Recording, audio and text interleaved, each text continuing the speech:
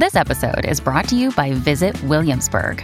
In Williamsburg, Virginia, there's never too much of a good thing. Whether you're a foodie, a golfer, a history buff, a shopaholic, an outdoor enthusiast, or a thrill seeker, you'll find what you came for here and more. So ask yourself, what is it you want? Discover Williamsburg and plan your trip at visitwilliamsburg.com. This episode is brought to you by Sax.com. At Sax.com, it's easy to find your new vibe. Dive into the Western trend with gold cowboy boots from Stott, or go full 90s throwback with platforms from Prada. You can shop for everything on your agenda, whether it's a breezy Zimmermann dress for a garden party or a bright Chloe blazer for brunch. Find inspiration for your new vibe every day at Sax.com. Many of us have those stubborn pounds that seem impossible to lose, no matter how good we eat or how hard we work out. My solution is PlushCare. PlushCare is a leading telehealth provider with doctors who are there for you day and night to partner with you in your weight loss journey. They can prescribe FDA-approved weight loss medications like Wegovy and Zepbound for those who qualify. Plus, they accept most insurance plans. To get started, visit plushcare.com/weightloss. That's plushcare.com/weightloss. Welcome to the New Books Network. Hello, everyone, and welcome back to New Books in British Studies, a podcast channel on the New Books Network. I'm Manami Guha, the host of the channel. Today, we will be talking to Professor Paul Deland about his book, The Culture of Male Beauty in Britain, From the First Photographs to David Beckham, published by Chicago University Press in 2021. Currently, Professor Deland serves as the chair of the History Department at the University of Vermont.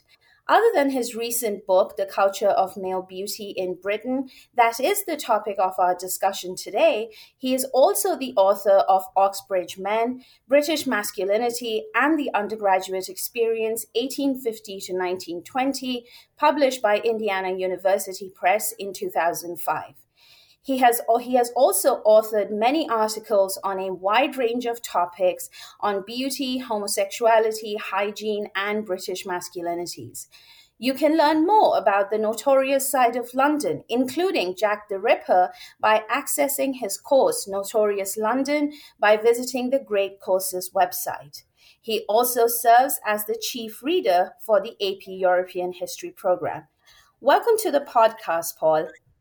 Thank you so much. The first question that I wanted to ask you is, what motivated you to research and write Cultures of Male Beauty? Yeah, that's a great question. I think there's a bit of a story there in the sense that when I was researching the Oxbridge Men book, I kept running. I ran across the usual sorts of things, the advertisements for clothing and men's hairdressing, grooming kinds of services, those sorts of things. But what really interested me in some of the student publications that I looked at for that particular study were the numerous contests that students hosted, sometimes tongue-in-cheek, sometimes serious, to determine who the handsomest man in Oxford or Cambridge was.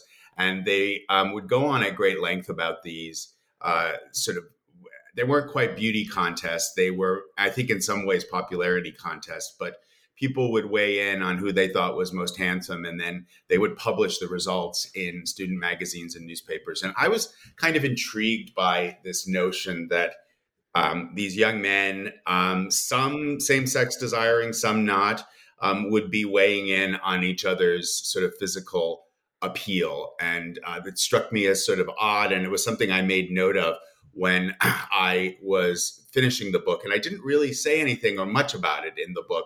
I did talk a little bit about sort of undergraduate celebrities and thinking about the ways in which students kind of elevated certain types of students over others. So I had that information in my sort of reservoir. I had it on file. And as I was finishing Oxbridge Men and as I was starting to contemplate a new project, I was taking a walk in London one day with a good friend of mine who happens to be an early modern historian.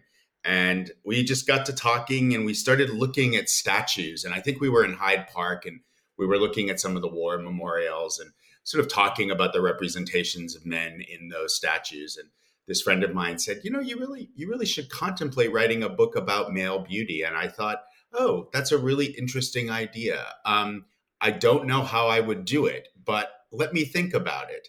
And that's really what sort of prompted me and got me started. So I spent some time that summer even just kind of looking through the catalog in the British Library and seeing what I could come up with. And the initial findings were beauty manuals from the 19th century and the 20th century. And I was surprised in looking at those, the degree to which some of them were, in fact, directed at men, and they weren't an exclusively kind of female audience. And some were explicitly for men. Many of them were sort of a kind of co-ed experience, right? So they were talking about both men and women. And then some, of course, were directed exclusively at women. So once I started to realize that there was a body of potential material out there, I kind of left that particular research trip, came back to North America. At that point, I was in Vermont, and I started to think about how I might kind of pursue this further. And that's where the project really started.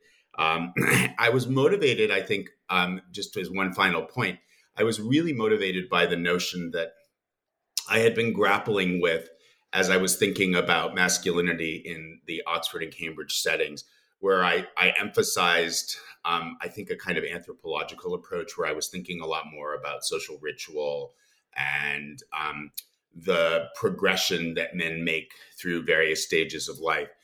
And I realized that what I neglected was something that I knew was important, which was the aesthetic dimensions of gender. And I think that's ultimately what drives the book, is to sort of think about aesthetics, the relationship between aesthetics, gender, bodies, lived experience, and then this whole set of cultural artifacts and cultural ideas that circulate around beauty.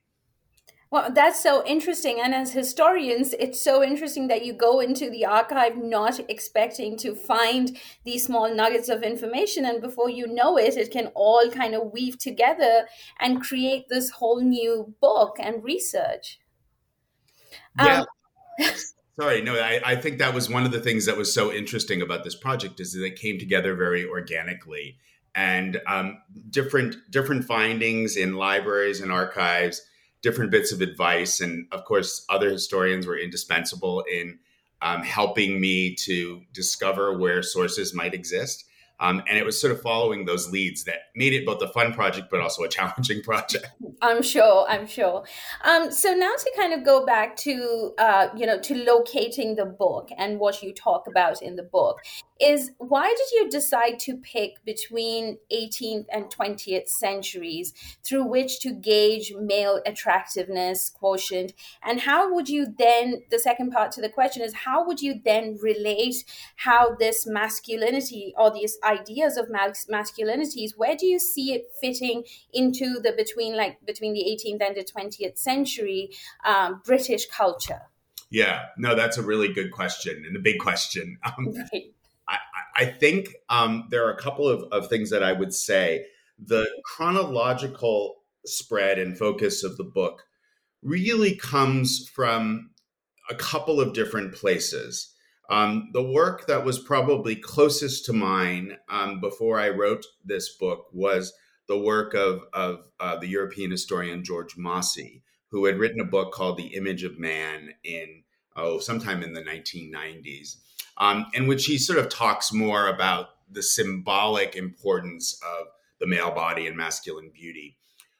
I took very seriously his assertion that the Enlightenment and the growing emphasis on the individual resulted in a fundamental shift in how people understood their physical selves, their bodies, their physical appearance.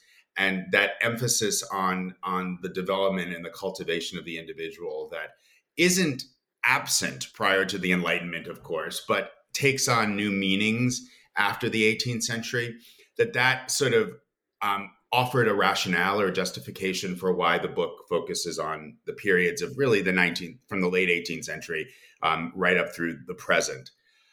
The other thing that I realized in writing this book was that one has to grapple with the fundamental transformation in visual culture that occurs over the span of the 19th and 20th centuries, and the impact that that has on how people understand their appearance, how they present themselves, and how their appearance is recorded. So things like the intervention of photography, the rise of the illustrated press, the emergence in the 20th century of film, the growth of an advertising industry that, from the late 19th century on starts to resemble something we're familiar with now. All of those things were factors that led me to think that there was something unique about this period. The other thing that guided me was, a growing sense in reading the materials that I read for this book that as Britain's capitalist economy becomes more sophisticated, there's a clear connection between one's performance in that capitalist economy and appearance, and how one assesses people on the basis of their appearance. So there's almost the kind of commodification of beauty that occurs both in terms of thinking about the value of the individual and thinking about the growth of a consumer culture that focuses on these body-oriented goods, which are so central to the book. In terms of thinking about the relationship between what I examine in the book and sort of trends and ideas about masculinity over the course of the 19th and 20th centuries, I think there are a couple of things that sort of are interesting points of intersection. And one is, I think, a thing that really concerned me in the Oxbridge Men book and concerns me in this book is the growing celebration of the athletic body and the role of musculature and the development of muscles as a marker not only of strength and of manliness, but of attraction or attractiveness. And I think that became a very important thing. So the growth of athleticism, the growth of sport, and the ways in which that influences how people understand the place of the male body and the celebration of the male body in British culture, that kind of drives a lot of what I look at in the book. And I look at the ebb and flow of those ideas. And so, there are times when muscularity is more important than at others. And I think it's really interesting to chart that, the same as there are times when hairlessness is more important than other times, right? So we're living through a relatively hairy moment at this time where men are cultivating beards, and I think that was exacerbated by COVID. But that trend, that kind of ebb and flow across beardedness, those kinds of things exist. But then there are other things that emerge. So, I talked before about capitalism and the growing sense that occupational success was connected to physical appearance. I think that's a feature of not only the visual economy of the 19th and 20th centuries, but also the realities of how one assesses one's ability to function in that economy. So that's very important. And then, of course, in the 20th century, the impact of the First and Second World Wars and understanding the ways in which martial masculinity are kind of invented and reinvented and then utilized to understand particularly appealing masculine types with regard to appearance, with regard to physical appearance. And then a big part of the book, as you probably know, is from reading it, obviously, is thinking about the ways in which the emergence of same-sex desiring cultures or same-sex desiring men in the public realm, and then of same-sex desiring cultures, the way that has an impact on the celebration of the male face and the male body in Britain. And that's a big part of the book, sort of thinking about those developments from the late 19th century right up to the present.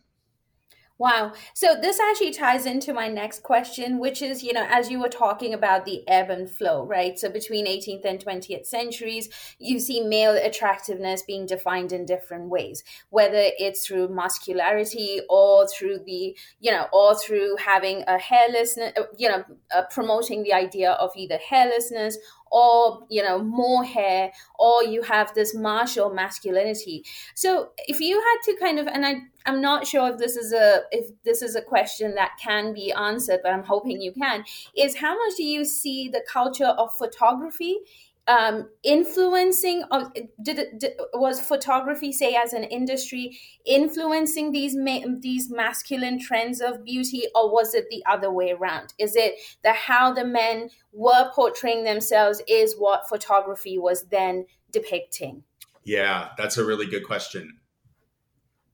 I think that photography is so central to this overall project. And I think that relationship that you were just articulating of, sort of the which comes first, the chicken or the egg question, is a really good one.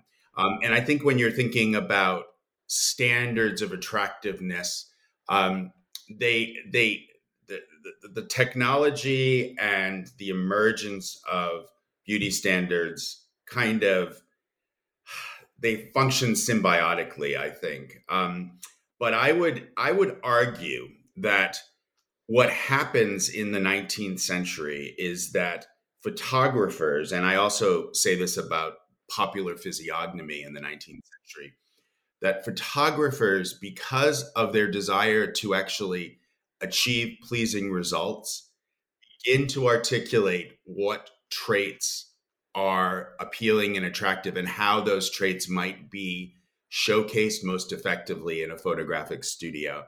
And as a result, those standards begin to enter the popular consciousness through, a range of things. There are huge numbers of discussions of photography in the 19th century in the popular press. There are photographic journals that are quite specific to practitioners, but that are read broadly.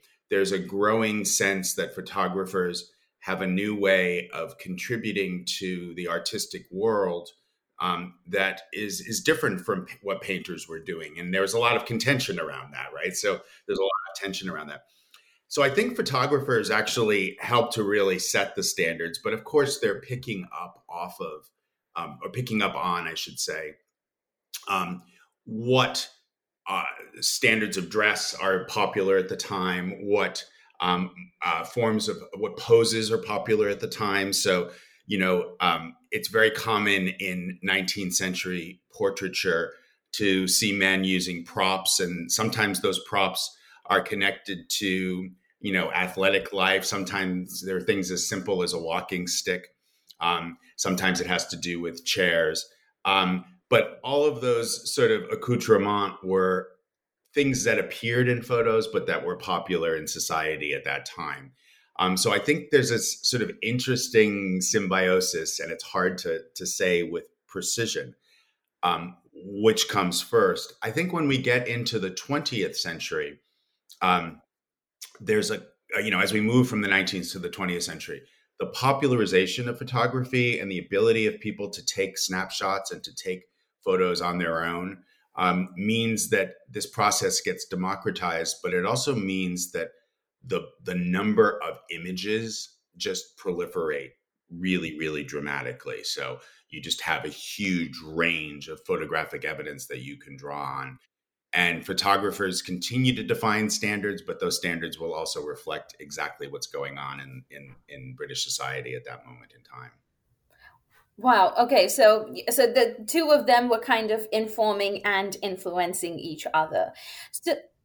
So to kind of now think about if photography and the masculine sense of beauty were informing each other, how much were they taking into account, or how much was the female sense of what female beauty is? A certain female vision of this is what a Victorian, if we're talking about late 18th, early 19th century, how much was that part of the conversation, that if this is what the female body looks like, then we have to juxtapose the male body in almost opposable terms, but not exactly?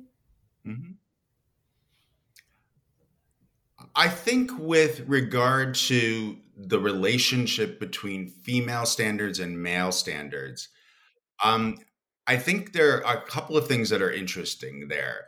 The process of producing photographic portraits in the 19th century was similar for men and women, in the sense that it could be, especially in the early phases of photography, quite complicated and quite painstaking, because you would have to spend quite a bit of time in the portrait studio. This wasn't a quick snapshot. But the poses were quite different. With some women were standing, and I think you can. It's hard to generalize because there are just a huge range of photographs from this period. But there does tend to be a greater emphasis on men of action, I think, in photographs, and this notion of men doing something as a means of capturing them as dynamic individuals. Photographers, however, I think also kind of focus on things like the kinds of colors and dress that men and women would wear, and that could vary a bit. So that men were expected to wear relatively plain suiting, although that's not always the case. So if you look at photographs of undergraduates at Oxford and Cambridge in the late 19th century, some of them could be quite flamboyant in their dress with sort of checked plaids on their suits and those kinds of things. I think that the other difference is that I think the rise of photography leads to a kind of, and this is one of the points in the book, is that men become objects of fascination and objects of desire. And again, it's not to say it didn't exist in earlier periods, but there's almost a way in which men are beginning to, in this period, experience similar kinds of gazes that women are used to experiencing. And I think that grows over the course of the 19th and into the 20th centuries.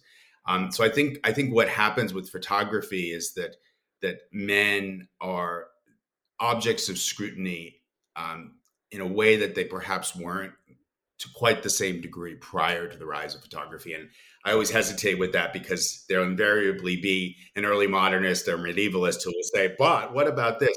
But I do think there's something very unique about the 19th and 20th centuries that in terms of this proliferation of visual culture that changes the way men operate within it. And the way they're being viewed. Yeah, absolutely. Right. Which again, it was so interesting to me because I'd never thought about how the man can become the object of scrutiny. And this brings me to my next question is I was so completely, fascinated and taken in by like the descriptions of features like eyelids. And a quote from your book I found so interesting, and I'm quoting you here: emphasize precise description, careful delineation, and qualitative assessment.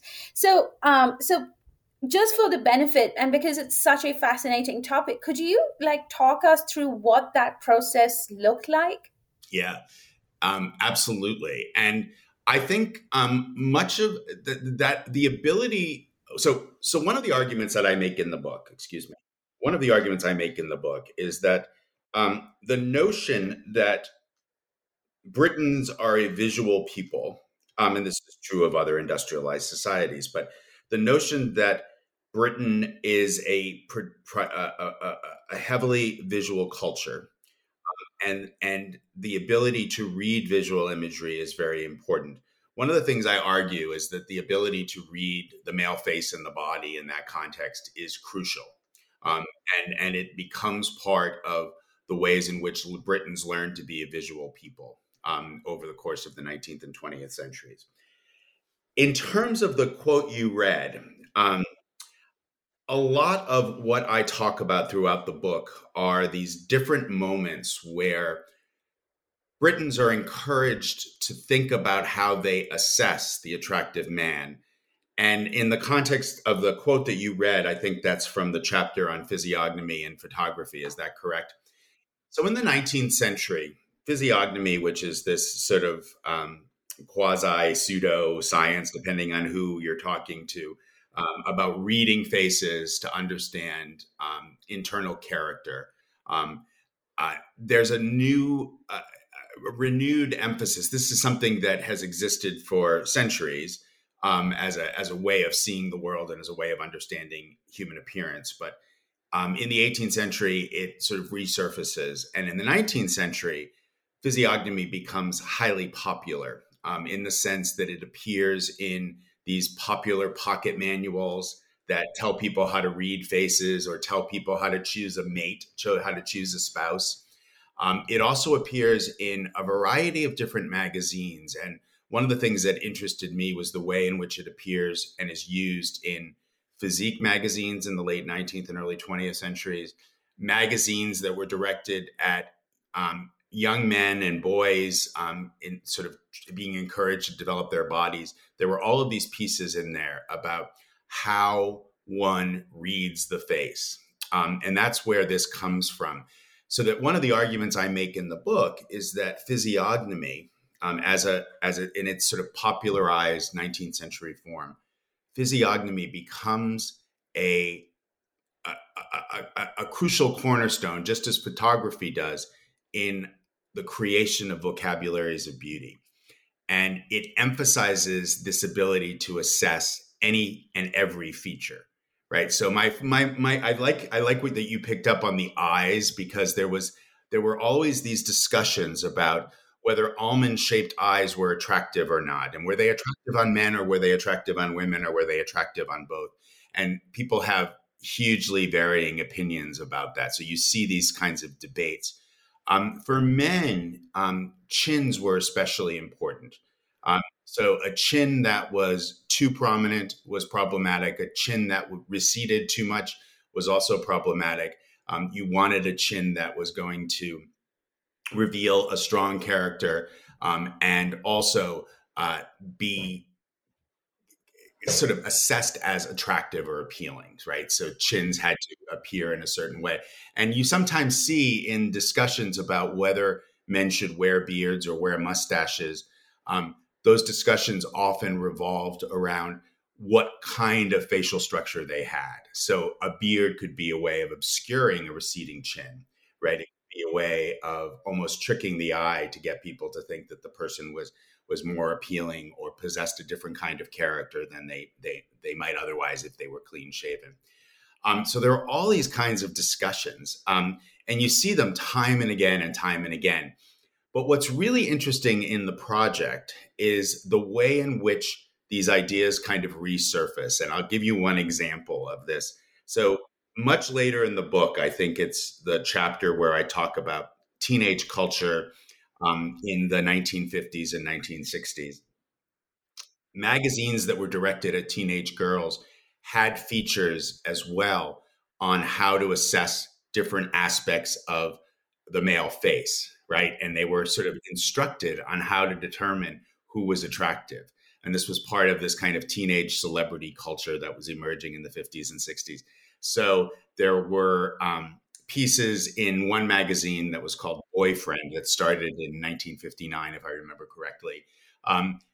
Boyfriend had all of these features, one of which sticks out is about celebrities' eyes and how they had the ability to assess celebrities' eyes and to also determine which was most appealing. And a lot of this was about sort of emphasizing the acquisition of a certain kind of knowledge that would privilege sort of heterosexual longing for young women, right? So there was a lot of that going on in these magazines. But it's really interesting to see those continuing into the 20th century. And you see it in other manifestations. And that's one of the things that I like about what I liked about writing this book.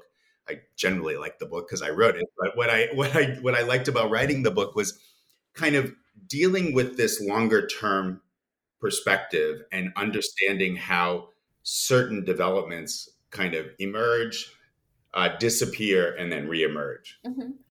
This episode is brought to you by Saks.com.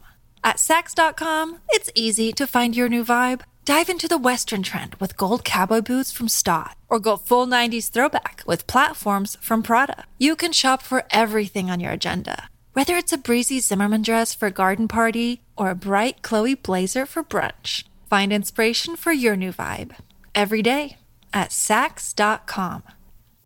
Hey, it's Ryan Reynolds, and I'm here with Keith, co-star of my upcoming film, If, only in theaters May 17th. Do you want to tell people the big news? All right, I'll do it. Sign up now and you'll get unlimited for $15 a month and 6 months of Paramount Plus Essential Plan on us. MintMobile.com/switch. Upfront payment of $45 equivalent to $15 per month. Unlimited over 40 gigabytes per month. Face lower speeds. Videos at 480p. Active Mint customers by 531.24 get 6 months of Paramount Plus Essential Plan. Auto renews after 6 months. Offer ends May 31st, 2024. Separate Paramount Plus registration required. Terms and conditions apply if rated PG. And that's, again, it's so interesting, but one of the figures that really emerges in your book early on, and he kind of sets the definition of what masculine standards of beauty is Rupert Brooks. And he also happens to adorn the cover of your book. So can you tell our listeners something about who he was and what his contribution to this very interesting study was? Yeah, that's a great question.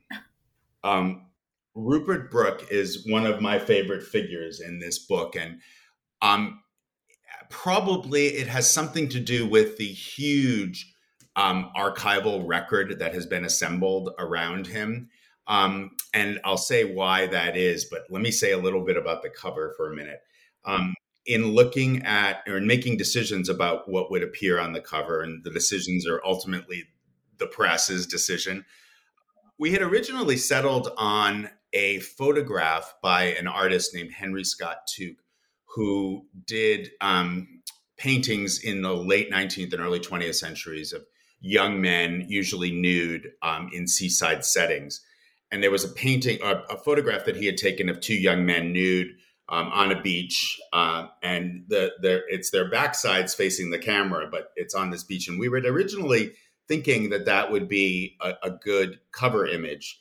But when the designer got to work, the designer happened upon this very famous portrait of Rupert Brooke, which was done by an American photographer named Cheryl Shell, who was working in London around 1913 when this was done.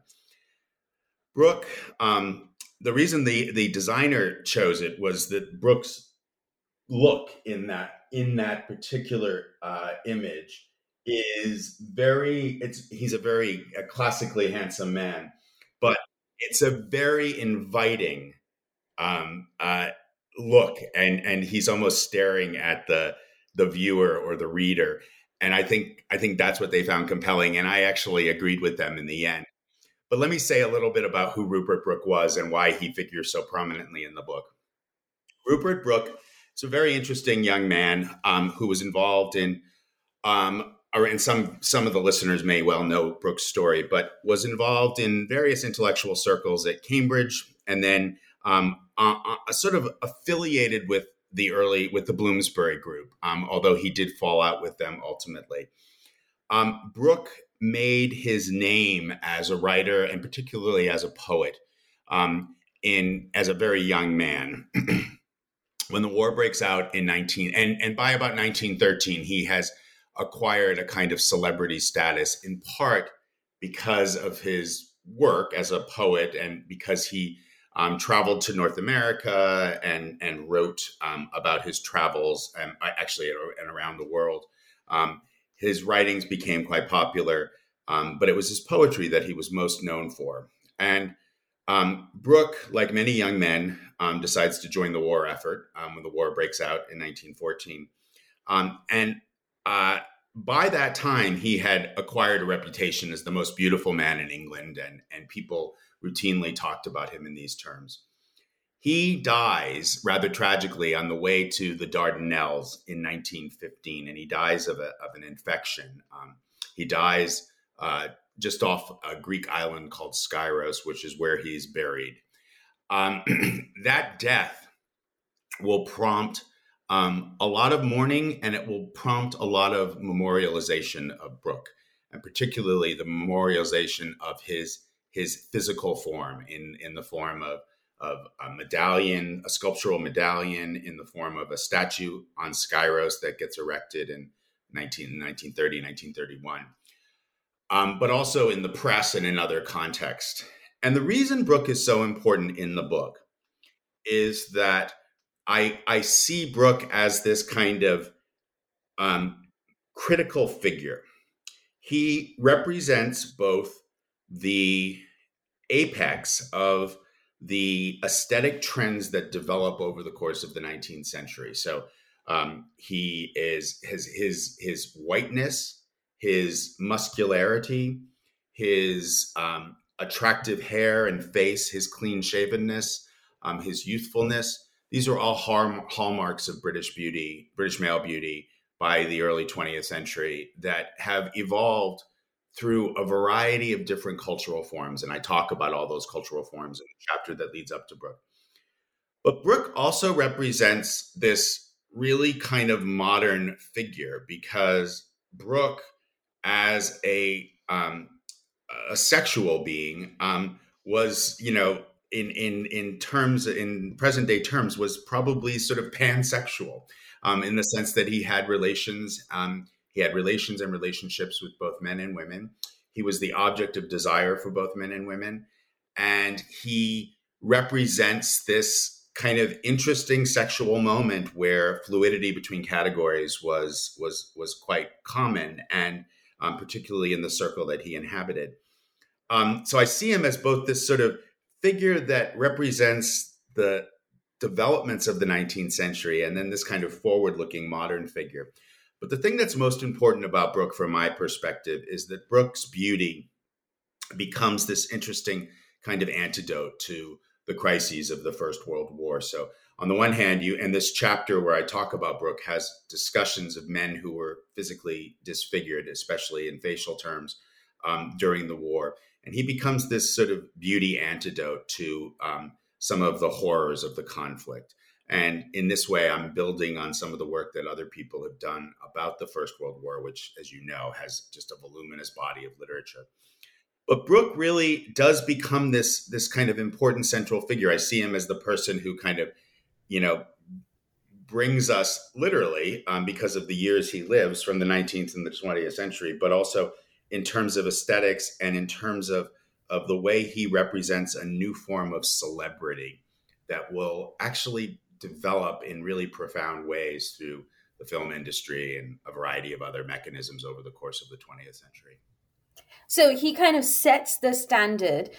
He sets the standard, and he's also sort of the transition figure from 19th century as we move, as cultural norms changes into the 20th century. He kind of personifies that transformation as well then, right? Absolutely. Wow. So on the one hand, you talk about Rupert Brooke as being the figure that embodies a certain standards of beauty. Now, if we go past the two world wars, and when Britain now is going through the process of, population from the colonies migrating into Britain, how does race then change the standards of beauty, say from Brooke to the 1960s and 70s? Yeah, that's an excellent question, and a very important question for the ways that I try to approach the book. One of the things I realized in writing this book was that one can't write a history of beauty without also writing a history of race, right? And thinking about the racialization of beauty standards. And in the context of the 19th century, that appears in a variety of different places. So I talk about racial scientists and the ways in which racial scientists delineate hierarchies of beauty that are not going to be surprising to anyone, but very much important to the formation of beauty standards over the course of the 19th and into the early 20th centuries. There's some really interesting examples from the book. For example, I talk a little bit about the ways in which Indian men embrace the physical culture movement of the late 19th and early 20th centuries and try to compete on a stage that is similar to the white British men that they're sort of also engaging with. So there's that. But I think the story that you're talking about in the mid to late 20th century is a very, very important story. And you're right to think of it in terms of the demographic shifts that are happening over the course of that period. I have a couple of instances from the book that I think are important, because I do think that that over the span of the period from the 50s through the 80s and 90s, one sees a very dramatic shift in that you have men of color who are starting to assert two things. One, they're starting to assert that their bodies and faces should be considered within this kind of panoply of what is attractive in Britain.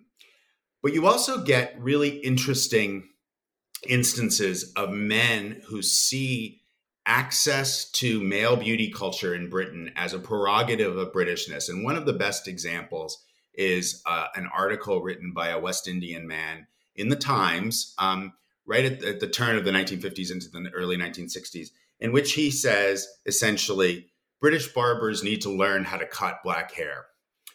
And they need to learn how to engage with us because we have the right, we have the prerogative to use their services. And he sees this engagement with this kind of world of body-oriented goods, but also with this kind of London, in this case, a London-based grooming culture, as a prerogative of these claims to Britishness that are really important. So I think you see these kinds of struggles, and I have lots of other instances in the book. So I talk a little bit about controversies around Rastafari hair in the 1970s and 1980s. I have instances, and these are all instances in which men are asserting their right to be considered beautiful, but also to insert themselves into these traditions of beauty culture that are an important part of this sort of 20th century consumer world. This is especially pronounced, I think, when I look at some of the work of art photographers in the 1980s and 1990s, and the ways in which they tried to subvert notions of white beauty through their photographic work. And we see that in a variety of different places. So I try to kind of do that there. And I try to sort of show how there's this kind of profitable tension that results in aesthetic shifts. So by the time you get to the early 21st century, a growing recognition that the industry, the beauty industry, but also things like modeling and other areas of this sort of broad beauty industry need to recognize these forms of racial diversity. It's always contentious and there's always sort of debates around it, but it's a very interesting element of the story that I try to tell throughout the book. Mm-hmm. And you have so many interesting instances and anecdotes of information that really opens your eyes to looking at these things so very differently than what we are used to doing. So to kind of start to, and again, the time period that you cover, the number of characters that you have is incredible. So if I could ask you to kind of come up with some general ideas or themes. So starting from Brooke, then all the way to Beckham, who, you think who is who's a footballer. You don't necessarily think of himself as fitting into a standard of male beauty. But from Brooke to Beckham to, I don't know if I'm going to mispronounce his name, Gandhi, right? So what do you think has been the prevalent features of masculine British beauty that has emerged from Brooke all the way to Gandhi? Yeah, that's a good question. So I think there are a couple of things that are important within that. And one is I've already talked about the importance of muscularity and the role that muscularity plays. And it's a different form of muscularity in all three instances. But it is something that runs through all of those figures. And so I think that's kind of a crucial issue. I think the prevailing whiteness in definitions of British beauty is also important, right? So despite all of what I've said about these attempts to challenge and subvert, that dominant narrative of whiteness is actually one that I think we see in this book, and we see it in those particular figures. I think what is interesting to me is that, and again, I've talked about the ebb and flow of these different standards, but what's interesting to me in all three of those instances that you've just mentioned is the way in which they are able to varying degrees of sort of consciousness, they're able to commodify their attractiveness, and they're able to turn that into a form of celebrity that is, I think, very distinctive, and very important to consider in the 20th century, right? So that celebrity status is partly predicated not so much on, in case of Beckham, in the case of Brooke, it's talent.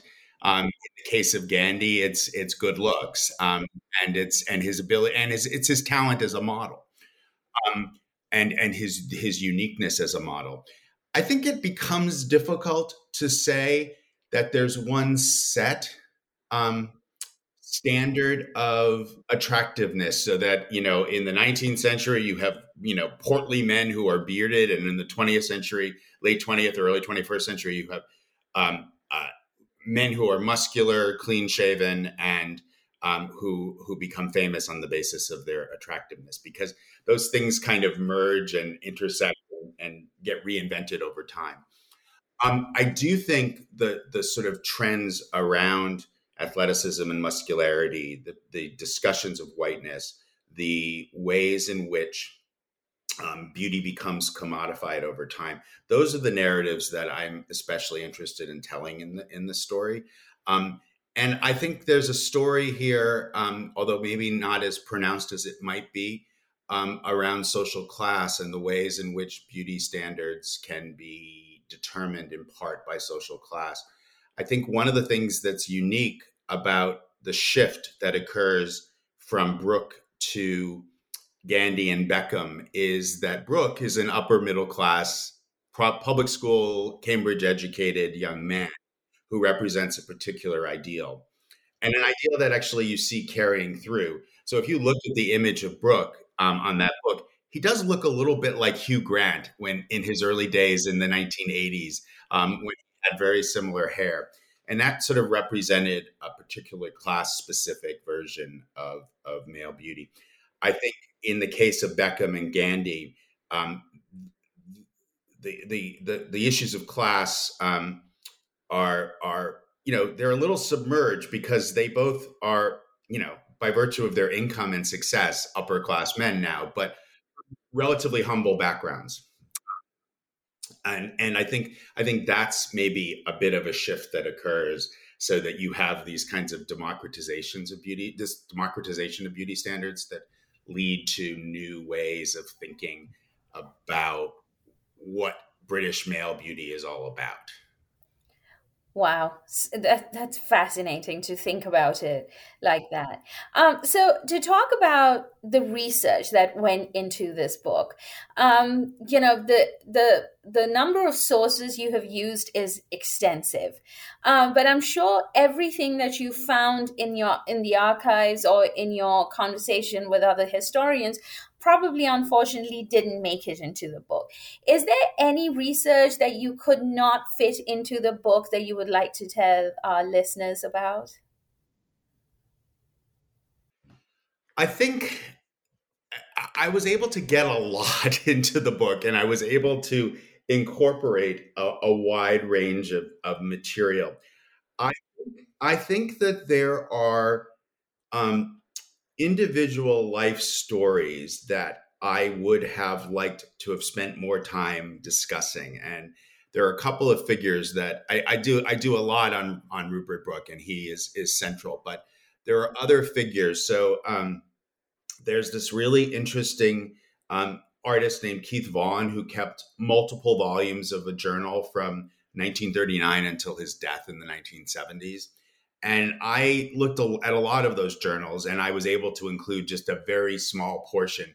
And had I written a whole chapter on Vaughan, I could have produced a perspective that would have fit in with what I say about the 40s, 50s, and 60s. But that would have provided a kind of individual, very focused mindset. The same holds true for a wonderful diary that was kept by a man named Johnny Black, and that I write about it from the 1970s, which is in the Mass Observation Archive.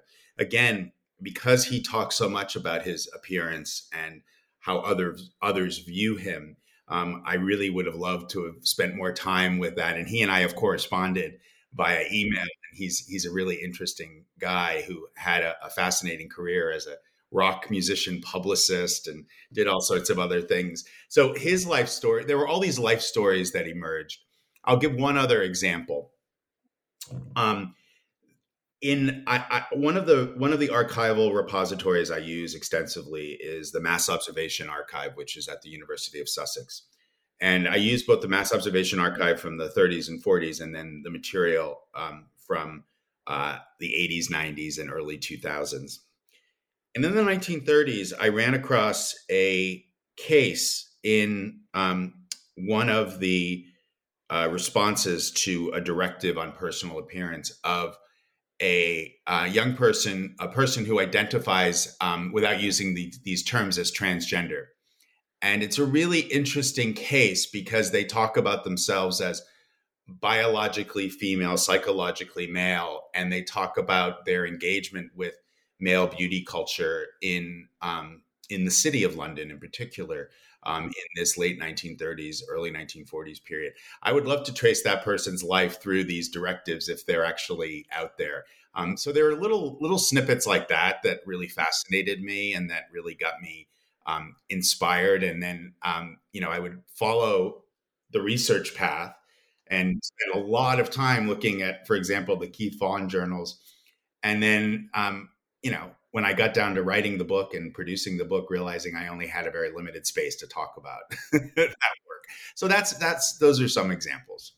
Wow. Any upcoming projects? I mean, this book, Male Beauty, only came out in 2021. Any upcoming projects you want to tell our listeners about? The book just came out right at the end of 2021. Curiously, stalled by the supply chain issues that we've all been facing, paper shortages. But yes, I am actually switching gears a little bit for my next book project. I'm completing a multi-volume cultural history of beauty, which is I'm just the series editor and a volume editor. But my next major project is going to look at something quite different. It's going to look at architecture, curiously enough. And what I'm especially interested in, the tentative title is called Transatlantic Britishness, Architecture, Design, and Cultural Exchange between 1876 and the present. And what I'm really interested in is the American investment in Britishness through design and architecture. And what got me especially interested and inspired was this tendency on the part usually of wealthy Americans from the late 19th and early 20th centuries to actually buy up British buildings and move them wholesale across the Atlantic and then reconstruct them. There are many examples of this around the world. Most of them take on the form of estates. So they take country houses from Britain and then move them across the Atlantic. But what I realized is that there's this kind of larger project there about the American investment in Britishness that I'm going to write about. So we'll see how it goes. It's very early days. I'm just getting started. I don't really know what direction I'll take. Like with the Male Beauty book, I didn't know what direction it was going to take. But what unifies, I think, that book or unites that book with the beauty book is this interest, this continued interest in aesthetics and people's investment in beauty. And that's kind of, those are the ways I like to sell it as a kind of point of overlap, I guess, between the two projects. Wow. Well, we wish you all the best. And, I can't wait to interview you in some years on that book. But we also are going to interview you at some point over the summer time permitting, on Oxbridge Men, and I'm excited to talk to you about that. Thank you so much, Paul, for joining us on New Books Network in British Studies today. For listeners out there, if this interview has piqued your interest in this brilliant book, you can pick up a copy of Paul Deland's book, The Culture of Male Beauty in Britain, directly from Chicago University Press website or your local bookstore. Thank you so much for listening to us today.